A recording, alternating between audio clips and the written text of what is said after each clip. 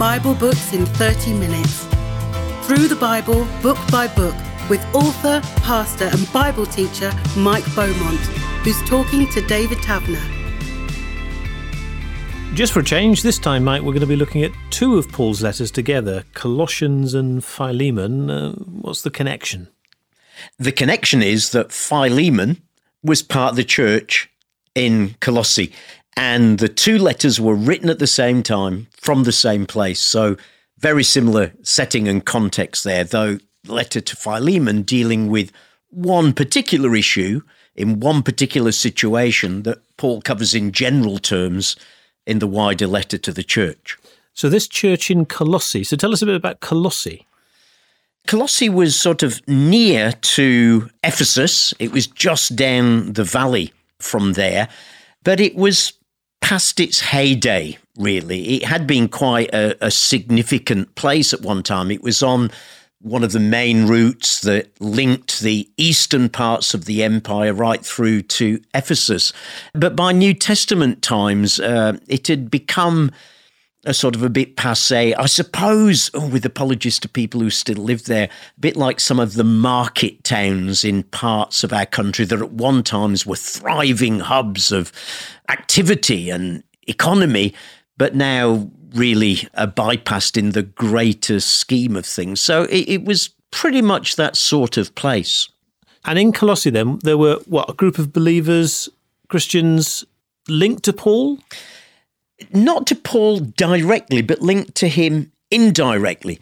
We've said in previous episodes how Paul was a great strategist in his evangelism and how he always planted his churches in key regional cities. Now, for this part of the world, for Turkey, that was Ephesus, that big city there. So he had established a church there, had worked well with that church.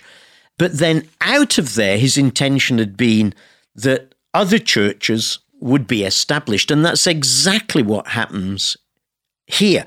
We're introduced in this letter to a guy called Epaphras. And Epaphras was one of Paul's converts in Ephesus, but he'd then been sent down the valley, perhaps to his own hometown, where he had taken the gospel. And it was Epaphras who'd actually established and planted the church in Colossae.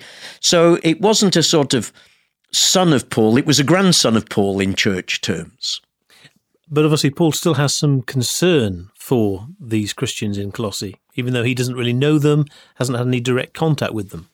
Very much so. I mean, Paul's heart was big for all churches everywhere, but particularly those that he felt responsibility for. And it looks like his apostolic oversight still reached there out of his link through Epaphras. Epaphras was one of his spiritual sons, so it's natural that he as a spiritual son would look to Paul as a spiritual father for his wisdom and his insight into what the church was facing there. So what are the issues that Paul's helping them with here?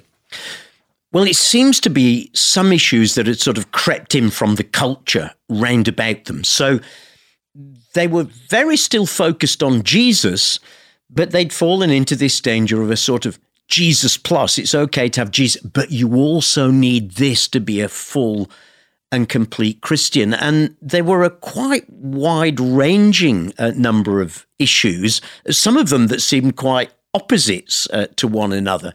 So there seemed to be one part of the church that was majoring on what we might call ceremonialism. They were laying a lot on ceremonies of certain festivals or certain food or drink that you should or shouldn't have. But the polar opposite of that, there was some that were focused on asceticism, which means the avoidance of pleasurable things because they're seen somehow as unholy, not worthy. So you've got these two quite different groups in the church who, remember, Jesus is still there. Oh, yes, we believe in Jesus, but, Jesus and you really ought to keep this special day, or Jesus, or you really ought to avoid this food, or Jesus, but really an ascetic lifestyle is best. And then there was some who had got caught up in angels. Now, you still get some Christians like that today. Angels are real, I have no doubt about that. They're there throughout Scripture. But, our focus is to be Jesus, not the angels he might send to us. But in this church, some of them have got very caught up in angels and ended up worshipping angels. And then some have got caught up in secret knowledge. We've talked before about groups and organizations and religious movements that would let you into their group if you had their secret knowledge, and they would share it with you. So you've got all of these sort of slightly conflicting and contrasting things going on, all loving Jesus, all wanting Jesus at the center, but Jesus plus. So really the whole thrust of Colossians is Paul writing to them saying, listen, if you have Jesus, you have everything. You have all you need. Jesus is fully adequate for your salvation. And it's really not a case of Jesus plus. So that's why Jesus and who he is has such a prominent place in this letter. And then out of that, he'll go on to show how that should affect various aspects of living. Like so often with Paul, though, he obviously has to underline things, as it were, put things in bold. How does he lay out this centrality or completeness in Jesus? Well, he really has got two big sections in this letter where actually it's packed with what we would call theology about who Jesus is. It's really interesting. Whenever Paul wants to change behavior, he starts with beliefs. He does not start nitpicking around people's edges, as it were, demanding that change this, change that, change the other. What he starts with is their belief and renewing how they see things, so that out of that they say, oh, I see, and then their behavior changes. So there's a couple of sections where he explains quite clearly who Jesus is. In Colossians chapter 1, there's a really key passage here where he says, Jesus, from verse 15, Jesus is the image of the invisible God. That word image, icon, means exact replica. Just like, say, a rubber stamp today, you put it on the ink pad, you stamp it down, and what you get on the paper is the exact replica of what's on the stamp itself. And Paul is saying here, make no mistake, Jesus is not something slightly less than God. He's not just an angel. He really is the image, the exact replica of God. Look at Jesus, and you're looking at God himself. And then he goes on to say he's the image of the invisible God, the firstborn over all creation. As some people have misunderstood that, thinking firstborn, well, that means he was less than God. So maybe the Trinity is wrong after all. But what Paul is doing here, he is thinking of the Jewish culture, of how the firstborn son had the inheritance. He had a double portion to be able to care for the family. So he's thinking here of how everything that is God's is also Christ's. He is the rightful inheritor. It's not saying he is less than Jesus. And to make sure we understand that, he goes on to say, by him all things were created. Things in heaven and on earth, visible and invisible, whether thrones or powers or rulers or authorities, all things were created by him and for him. Now, in good Jewish thinking, there was only one person who had created all things, and that was God himself. So here is Paul making clear again that he is no one less than God. He's before all things. In him, all things hold together. He's the head of the body, the church. He's the beginning and the firstborn from among the dead, so that in everything he might have supremacy. And here he gets to his climax. For God was pleased to have all his fullness dwell in him. Nothing short of the whole of God is in the whole of Jesus. And then there's a second section in chapter 2 where he comes back to this again. And again, I'll just read a few verses. He says, for in Christ all the fullness of the deity dwells in bodily form. I don't think you could get any clearer than that. All the fullness, what's the fullness? Well, it's that which fills up, it's everything. All that is everything of God lived in bodily form in Jesus. So he really goes out of his way here to show that in Jesus, who is fully, truly God, we have everything we need. So why on earth would we want to think we need to add anything else to him? And knowing Paul, because he's often very practical, even though, as you said just now, he's very theological, how does that work out in practice then, as far as he's concerned, particularly for these Christians in Colossae? It works out in a number of ways in this letter. One of the first ways is to say, if you have understood the centrality of Jesus, it will affect your attitudes to one another. So here are some of these Christians saying, oh, we really should keep Sabbath, or we really should keep this festival, or we really need to fast on Fridays. And he's saying, look, if you've understand that Jesus is what is important, then you will understand that all these other things are, frankly, peripheral. They're secondary. So he'll go on to say, don't let anyone judge you by what you eat or drink, or with regard to a religious festival, a new moon celebration, or a Sabbath day. These are just a shadow of the things that are to come. And he'll go on to say, don't bother with angels. So very practically here saying, if you've understood Jesus is what really counts, then do you know what? Hey, there might be some things in your Christian life that you think are quite important to you, but we might put it like this: you're going to have to learn to live with differences. You're going to have to learn to live with the fact that I really think keeping this festival is important, and you know what? It's neither there nor here to me.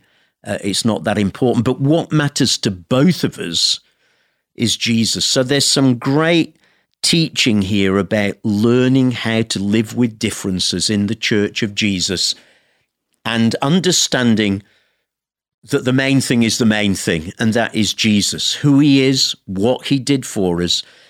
And there are some things, well, it's just opinion, frankly, at the end of the day, and it's certainly not worth dividing over. So if they could grasp who Jesus is, then that would put everything else into perspective. Exactly, and that really is the whole thrust of this letter. He'll go on to sort of unpack that further in chapter 3, where he'll talk about, if you've grasped who Jesus is and what he's done for us, then that will affect the way that you live.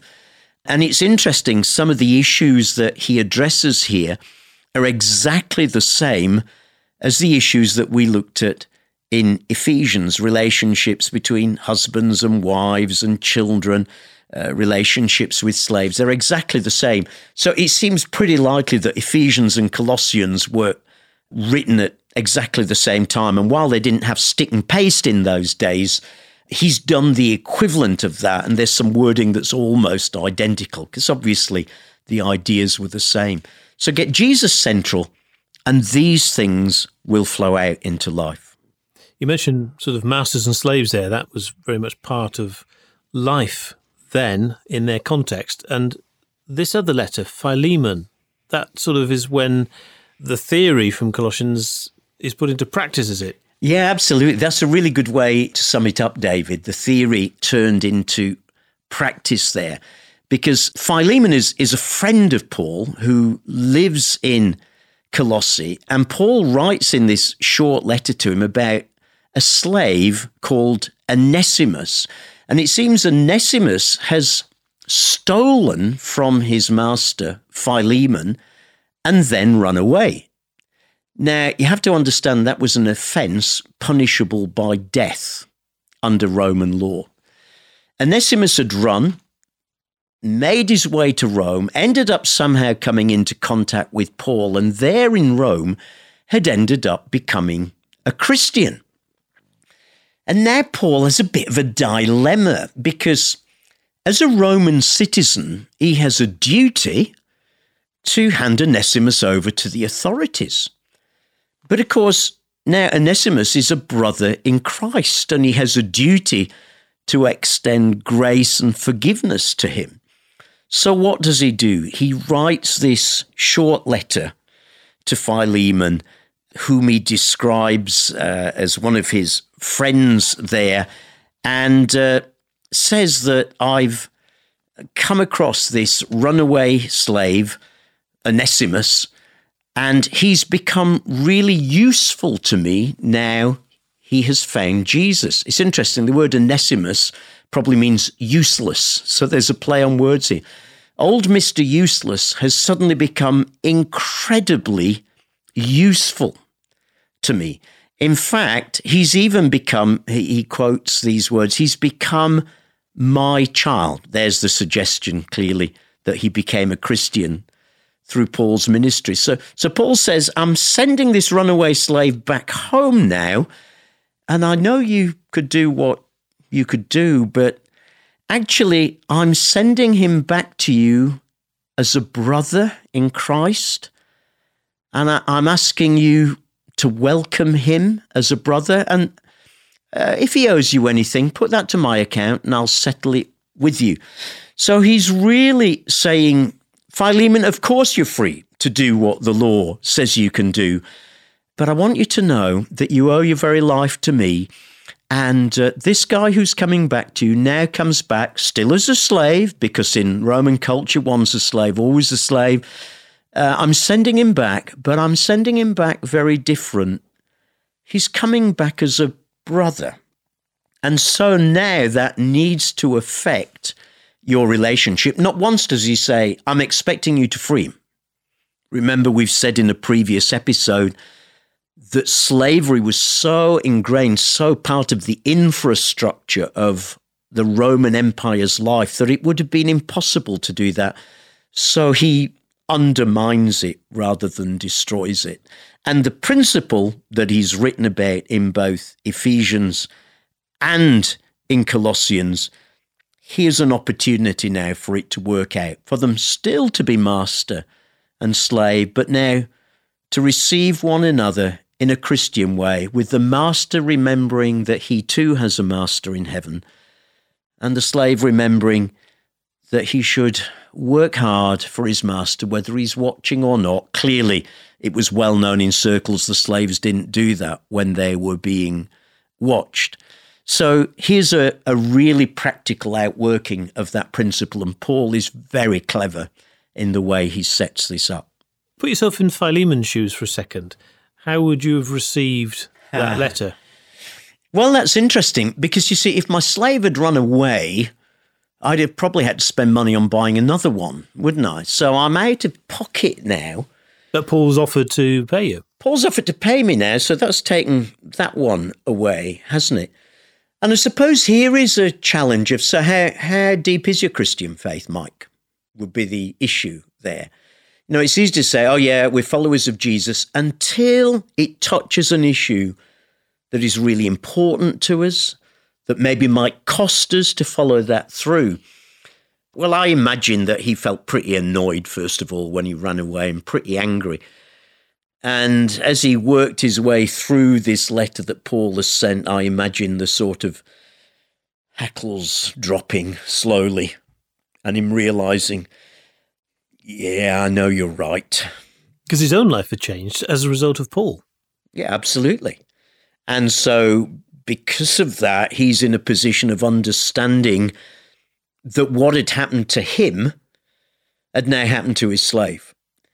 And so they're now truly brothers in Jesus. And this surely has to change the way that I treat him. Now, again, in the culture of the time, that didn't have to mean you must now let him go. But Paul is very clear in Ephesians and Colossians, you do have to treat him differently. When Onesimus, is sent back, and maybe put yourself in his shoes for a second, what would that have been like? I think I would have said, if Paul had said to me, look, we need to do what's right, we need to send you back, my first words would have been, are you sure? I'm not sure this is a great idea. I know what he's like. If I get him on a bad day, he'll be in a mood. Listen, you could think of all sorts of things. But the truth is, Onesimus was going back, knowing that under Roman law, he could have been going back to execution, to death.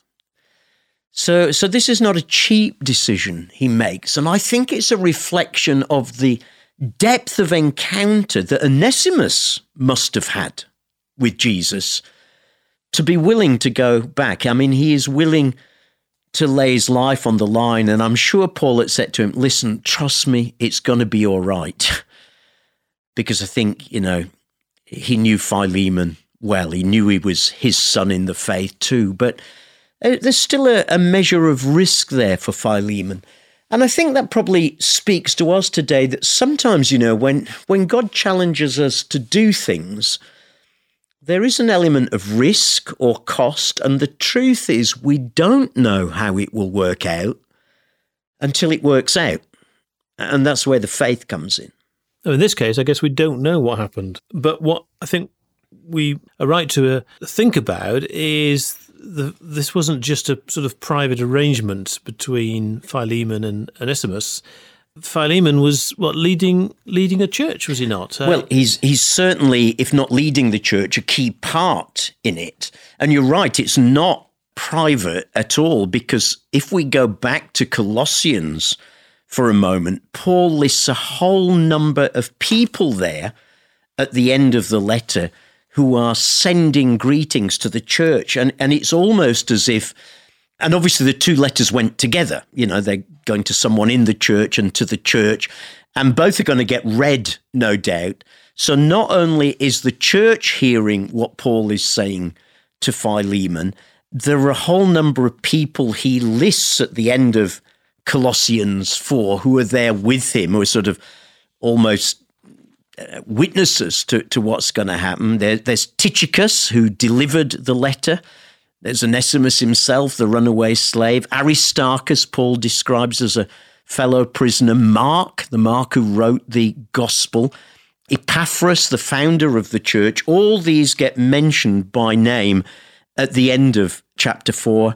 And others, our dear friend Luke and Demas, send greetings. And he says, send greetings to such and such and so and so. Is that Luke, the gospel writer? Absolutely, yes. So you mean Luke, the gospel writer, and Mark, the gospel writer, were together?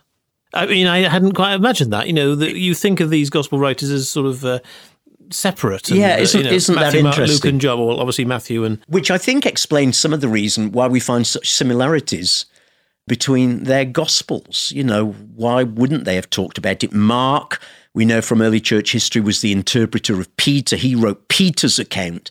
So here's an opportunity for them to share and research their stories. Luke begins his gospel by saying that he's carefully researched, carefully looked for witnesses and evidence. What better evidence here than the guy who's the mouthpiece of Peter? So all these people are aware of these letters, obviously, and would have been watching Philemon's response.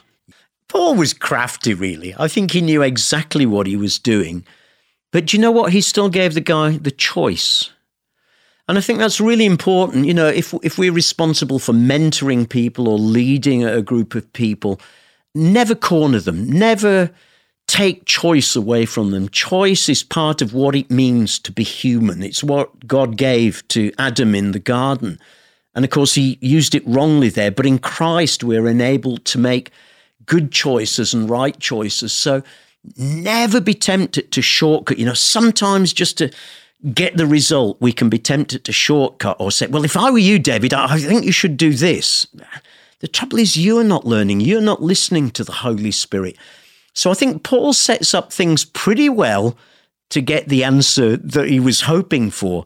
But at the end of the day, he pushes the choice back onto Philemon himself. And that's what we always need to do with others. So we don't know Philemon's response, but was it likely that Paul would find out? Well, he was certainly hoping to, because at the end of Philemon, he says, and one more thing. Prepare a guest room for me because I hope to be restored to you in answer to your prayers. Now, remember, he's under house arrest in Rome. He is hoping to be freed, and we know that he was and did some more mission work before being finally arrested again that led to his execution. So again, here's probably a little nudge that, whatever you decide, I'm hoping to come and see you soon, and you can tell me all about it then. So he was very much hoping to call and see him in the near future, yeah. What we said earlier, I think, was that in Colossians, focusing on Jesus and who Jesus is then affects your actions, affects your decisions, affects the choices you make. So is that, again, something to draw out of this key theme from Colossians? Yes, I think so. And just as we saw in Ephesians, written at the same time too, getting your belief right about Jesus is not just a matter of good theology. If you've understood who Jesus is and what he has done for you, then it will inevitably lead to a change in lifestyle. There will inevitably be things that you can't do anymore. You're just not comfortable with anymore. Why? Because God's not comfortable with them. And there will be things that you want to start pursuing. So good theology will always lead to good practice. And so many of Paul's letters are constructed in exactly that way.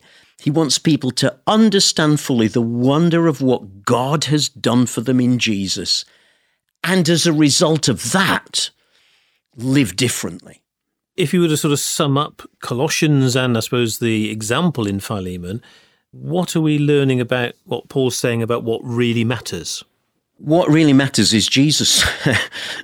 It's a very simple answer in a sense, but to these folk who were wanting Jesus plus, he brings it back to it's Jesus. That's what matters. Get a right understanding of who he is and what he's done, and everything else takes its place. In fact, there's a great picture in chapter 2 where he talks about when Jesus died on the cross, he took all the stuff that stood against us and he nailed it to the cross, and having disarmed the principalities and powers, he made a public spectacle of them, triumphing over them in the cross. And the picture he is using there is one that would have been well understood in those days. It was the picture of what was called a Roman triumph. When a general had won a great victory, he would be often accorded a triumph. That means a triumphal procession into Rome in which all his soldiers were in their best armor, and he would be in the chariot with someone holding a laurel wreath over his head. And there in this parade would be the samples of defeated soldiers and enemies from the other side. This was seen as a great honor, but the enemy was defeated there where it belonged in that triumphal procession of this general. And Paul uses that picture to say that's exactly what Jesus did when he died on the cross and defeated sin. He took Satan and all his hosts and sin, and he put it in his victory procession. And even now, he is leading it all the way to hell.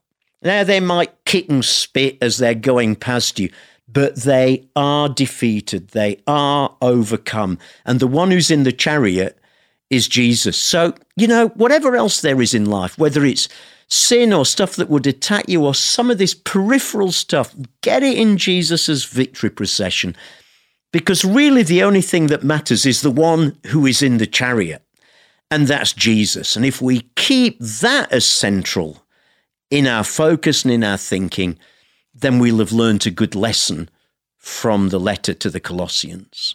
I think it's clear as I've listened to you describing Colossians that Jesus is at the centre of it. How does Paul sort of suggest that we keep that focus? Great verse right in the heart of the letter, beginning of chapter 3.